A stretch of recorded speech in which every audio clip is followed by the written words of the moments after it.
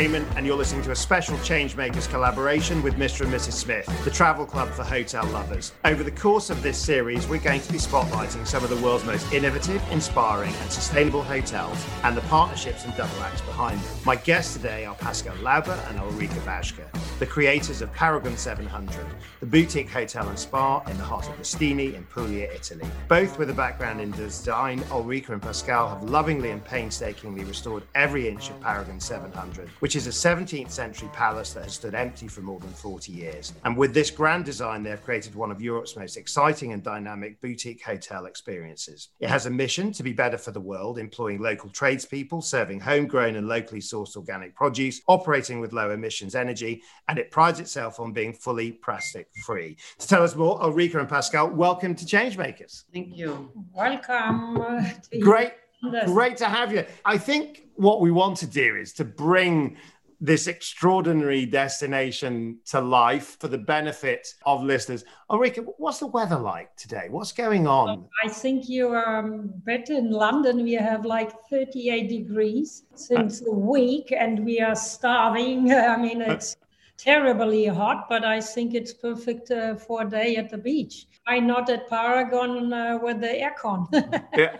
Paragon with the aircon. Yeah, I mean, it feels like this sort of fabulously romantic, wonderful place, this ancient Palazzo Rosso, I believe was the original name of the place. But let's talk a little bit about bringing it to life, the feel, the structure. Pascal, you've been very much involved in the design. Introduce it to us, introduce it to listeners. Well, I will start that. I always say it's the Palazzo, it was Palazzo Tanzarella, which was the first mayor of Ostuni. So the structure has been always very important for Ostuni. And as you said, it was for over 40 years standing like an old sad lady, abandoned. And well, we brought it to life. For us it was like a first love at first sight. And I always say from the outside it's like I like a Palazzo Nobili, but when you're in, once you arrive and in the garden, we have like the biggest private garden in Ostuni, which is 1,700 square meter with the only swimming pool as well. You feel like you're in the countryside. You know, in Puglia you have all these masserias where you can stay, but they are far away. The good thing is we have a private secure parking. People can come, leave the car, stay in the garden, feeling like in the countryside. But at the same time, they're 5 minutes walking distance from the main piazza where they can explore the city. I mean, we have the beautiful cathedral from the 13th century. There are many things to do, even by foot. But it was only ever intended to be a holiday destination for you both. I was reading that actually you hadn't sort of come to Puglia to think about creating a business. And I read here that amidst the food, wine, culture, sea and countryside, a passion project was discovered. Tell us a little bit about the passion project. Yeah, I think every project for me, it's a passion. Every project is different. And what actually, when I see something, I can imagine what we can do. It's always like taking the story, everything from the country where we are, because we did project worldwide, and making a bit more contemporary and feeling like home. I never do one project the same than the other one. I like to work a bit. What makes this project special to you? Because it really feels like it's captured your heart, this one. Yeah, this one is, I think it's, but also because it's the last one, I think it's one of the one I made the more passion and everything, because it's really, it came out more or less exactly like I imagined when I entered the Palazzo. First time. And it's like what people say when they enter here, they feel like they're transported in somewhere else. It's like a journey back in time. Yes, I mean, I was reading a Forbes piece about it, saying that it felt like not only a preservation, but also a celebration of the building and its history, but also with the redesign having just something that brought it into this year in terms of actually how you've tried to reflect, I guess, Puglia's culture, contemporary culture, alongside an ancient culture? What have been the design inspirations, would you say? I would say for me, the design, it's not only putting some furniture in place. You have to feel and live with everything. It means you take also all the material and everything and you mix a bit with something. For me, it's very difficult to explain because it's something I just like feel it. It's like, I think the spirit. The spirit, and also I think Linus in Snoopy when he pull his the blanket, and I got something I pull, and suddenly I said, "That's it, it's coming here." I didn't think that I would hear you say that Snoopy was a design inspiration for the hotel, but I'll tell you what, I loved Snoopy when I was growing up.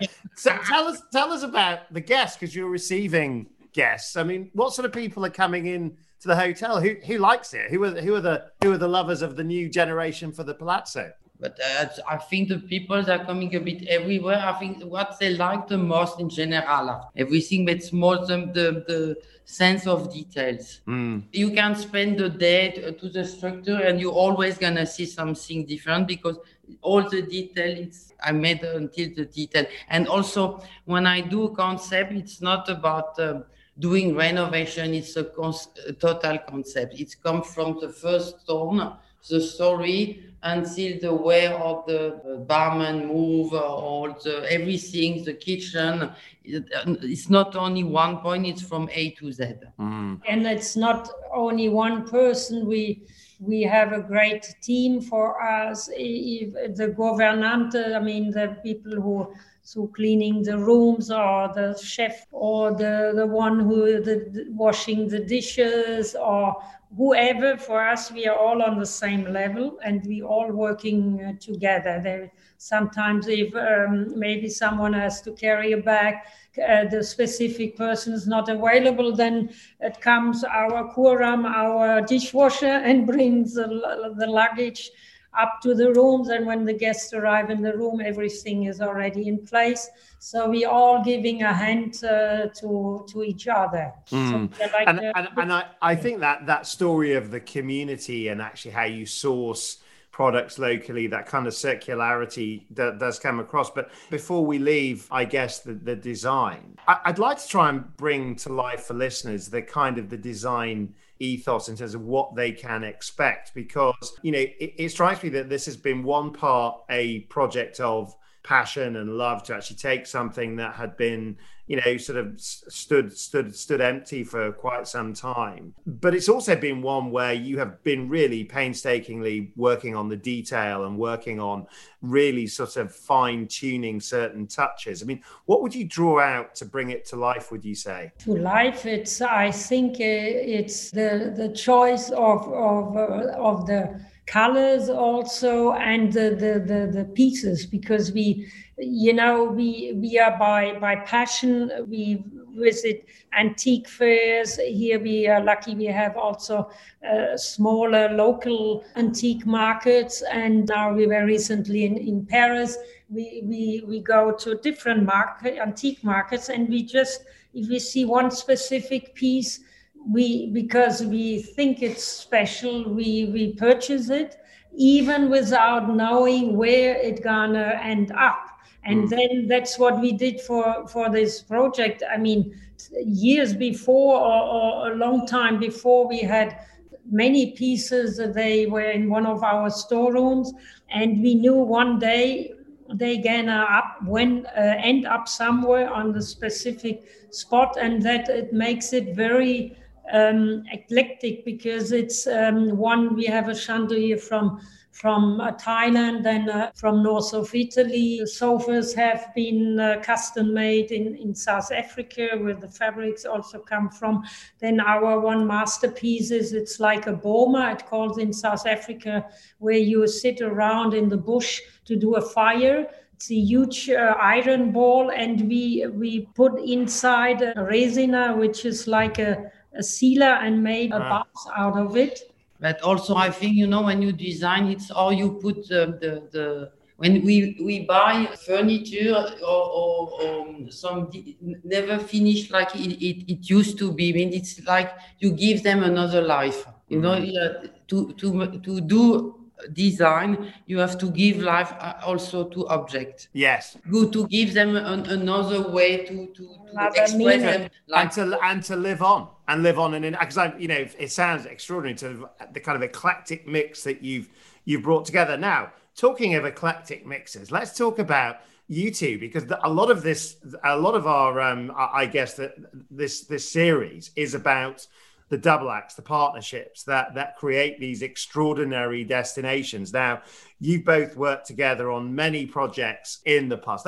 Let's talk about who does what. How does the relationship work? I guess, Pascal, let's hear it first from your perspective in terms of the relationship, the partnership. How does that manifest itself? Yeah, I think we just, because we are different, we just make a bit, or maybe Ulrike, she make me a bit borderline when I go too far. And crazy ideas, in a crazy idea. And I'm really, for me, the design, it's a passion. Means for me, when I see object, I can see already when it's gonna end. And Ulrike, she maybe put everything more to make it work at the end. Pascal, that sounds like a great position to be in. So you've got crazy ideas. Ulrike, you've got to make them happen. But that's why normally she's not allowed to come in the building site. She comes at the end to make it happen. The one who always shout of, no, I don't. Anyway, I guess that brings you to a really nice central point in terms of the passion and the practicality, is it? Yeah, absolutely. But also, I mean, if you want to make a business out of it, it's not only the fun part, there are also all the administration thing, all what you need to operate, I mean, the software, all which company to choose to join, and all the marketing, all these things. It's the other part. The part is also a lot of work. Yeah? A lot of work. They always think they are working a lot, and we are making joke on the building side, but it's not true. But I have a lot of fun, I have to tell. Well, I think having a lot of fun. I mean, I work as part of a partnership as well, and I always think about, what would I have been if I tried to do it just on my own? And I always think I would be half the person. So enriching, I think, out of great double acts, great partnerships. How do you think you both changed over the years in terms of the influence on one on the other? Because, it strikes me that at its core, one of you stands on the kind of, right, I'm the person that gets it done, and I'm the person that has these dreams about what might be possible. Do you feel that, Pascal, you've become more on kind of Ulrike's side and Ulrike more on Pascal's side over the years because you both influence each other, or not? Come on, Ulrike, you've got a chance to come back in on that. And I have to stay calm now. I think staying calm might sound as the key to a great working partnership. Now, one of the things I really love reading about was the sustainable ethos of the business that you're building. It sounds and it reads like it's very important to everything that you do. Tell us why. Yeah, because I think also, I mean, having had our first business in a small town with 4,000 inhabitants, you have to make not only work your own business, you have to contribute to the others. I mean, that's why we like to maybe pay a bit more for our products in the kitchen, because we want to work with local producers. And then about the hotel itself, I always say, if I travel, even if I paid 1,000 euros for a room, it doesn't mean that I want now my linen to be changed every day. I don't change my linen every day at home. Why should I do it in a hotel only because I paid a certain amount of money? I think then rather all the waste of water and else. And the same is also, we choose amenities line, not in this small packaging because it's again more plastic, and then people take it away. I mean, you have to produce more. That's why we opted to the fill up pumping things of a biological and organic line. So I suppose my question is, it feels like the environment is personally important to you both in terms of making a contribution.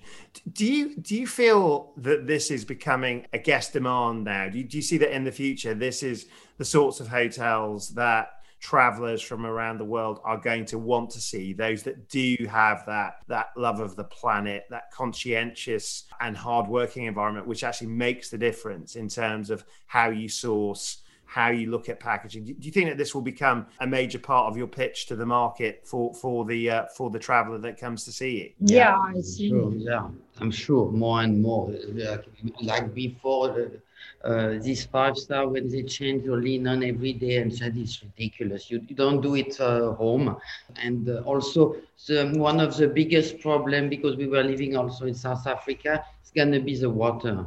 And if you don't look after water, plastic, what's up? And for me, for example, the lockdown, you could see the difference with the light and the animals and the people when it was no human around. Means we are the problem actually. And if we don't think about everything, and I think more and more people, they start to take care of the planet, because like one says, there is no planet B. We destroyed, and I think we are more and more looking after where we are living means. But I suppose, I mean, you mentioned South Africa, which has had a dreadful drought. Italy has had the same experiences. And I suppose on one level, you can understand that people will feel a responsibility, maybe, to be more environmentally conscious. But I suppose as hoteliers, as designers, as people that are crafting luxury experiences for the future, how do you make people feel good about the fact that actually you are making that difference? You are doing things by making the choice to come to a hotel like you. Is that a kind of a message you think that you can work with? Yeah, I think it's more to make people understand. Like we always, there's this sentence everybody or hotels like to use to feel at home. But it's also feel at home in the sense and do it like you are at home. I mean, don't expect things. It's of course you pay for something, but it's also that's maybe more in the service which you pay, but then also it's just the different. And just to make you feel you're traveling even more, because you're in a place which is different to home. And then also to make them realize that it's not only about the place, it's also you should also live the area around you. I mean, the where you go on holiday, because here we have olive trees, they are 3,000 years old, there are sculptures, and this one we have to preserve as well, because like to the south, more to Lecce, they are all with the Exelia, this illness that we have, and we hope that it won't come more towards north, because it's a disaster, and this means it comes from something. Now, I know that COVID-19 caused dreadful consequences for you in terms of delays and all sorts of challenges in terms of living through the pandemic. When you look at the future in terms of how this experience has changed your worldview, changed your view about what comes next, what would you share with people? To be honest, we have been being here actually in Puglia, because it's different than maybe to one someone who had to stay in a small apartment to be locked up. We have been very grateful we could stay in the countryside where we were outside. So it's maybe we have a different vision because we could really continue living apart. What were the most thing we were missing was the social life. The social life. Pascal, what does it do to the creative's mindset, to the designer's mindset? Do you think you'll be designing things differently because of what we're living through, or do you think actually we're going to get back to doing things the way we were before you know it? Yeah, you know what? Actually, this pandemic didn't change really my life in sense of I didn't wait for the COVID to change my way to live. We still have to look at the planet, see a bit the people they relax. We have to live a bit more respect, and for design, I would say we have to maybe design more with what we've got, not create all these plastic things or change. Or I'm not. Of course, we have aircon or something, but I'm not for this over technology. When you... So it's more rustic. It's more rustic. No, I wouldn't say rustic, but we've got very nice prime material in the world without changing too much. We have to live where we are and stop destroying everything. Means design, it's not creating something doesn't exist. Design is creating something, object with, like I said before, you give them life and you are in and you feel like comfortable. When you create a chair, when you can sit more than 30 seconds, I don't know what is the point. No, we have to be somewhere when you are relaxed and you enjoy life. I love it. Now, unfortunately, our time is almost up, but I just want to take this opportunity before we do say ciao, is to both work globally. You've both seen lots of different things, lots of different projects, but you've traveled a lot. A lot of our listeners are thinking about how do we travel well in the future? What are the tips? What's the advice that travelers would share?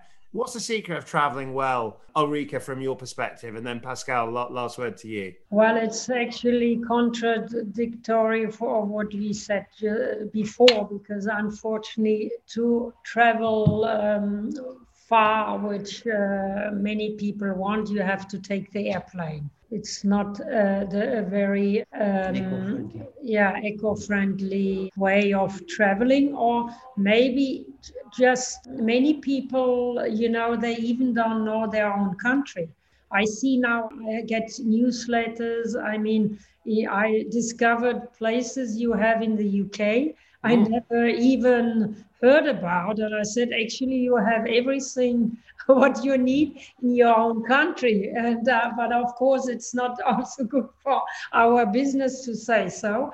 But you can even by traveling by car, even a car is doing pollution, but maybe not with the...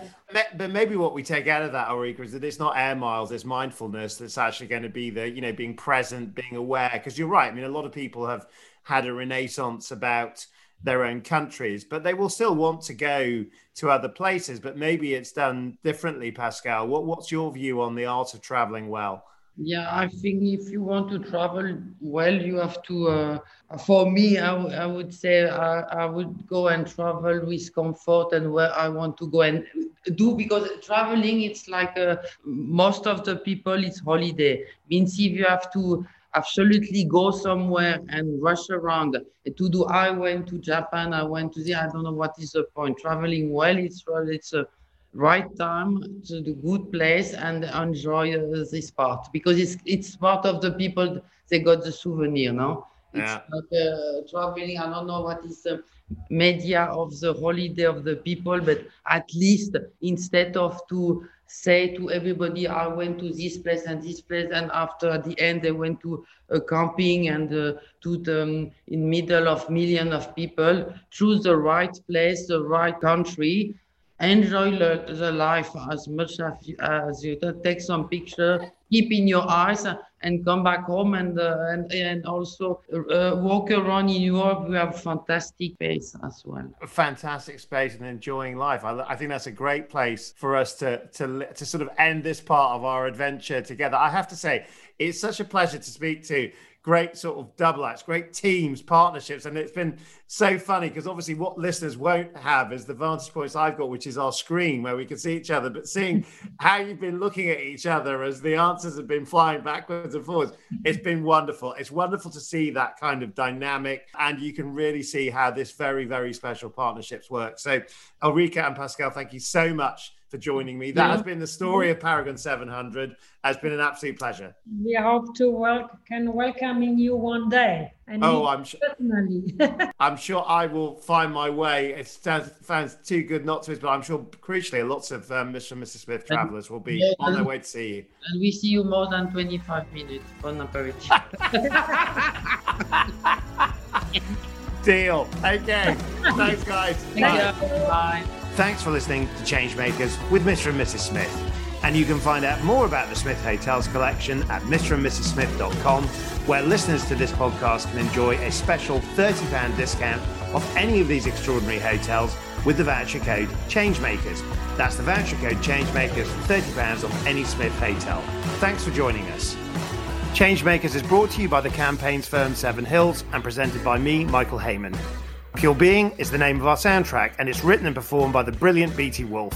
To find out more, head over to changemakers.works, and if you like what you hear, why not give us a rating?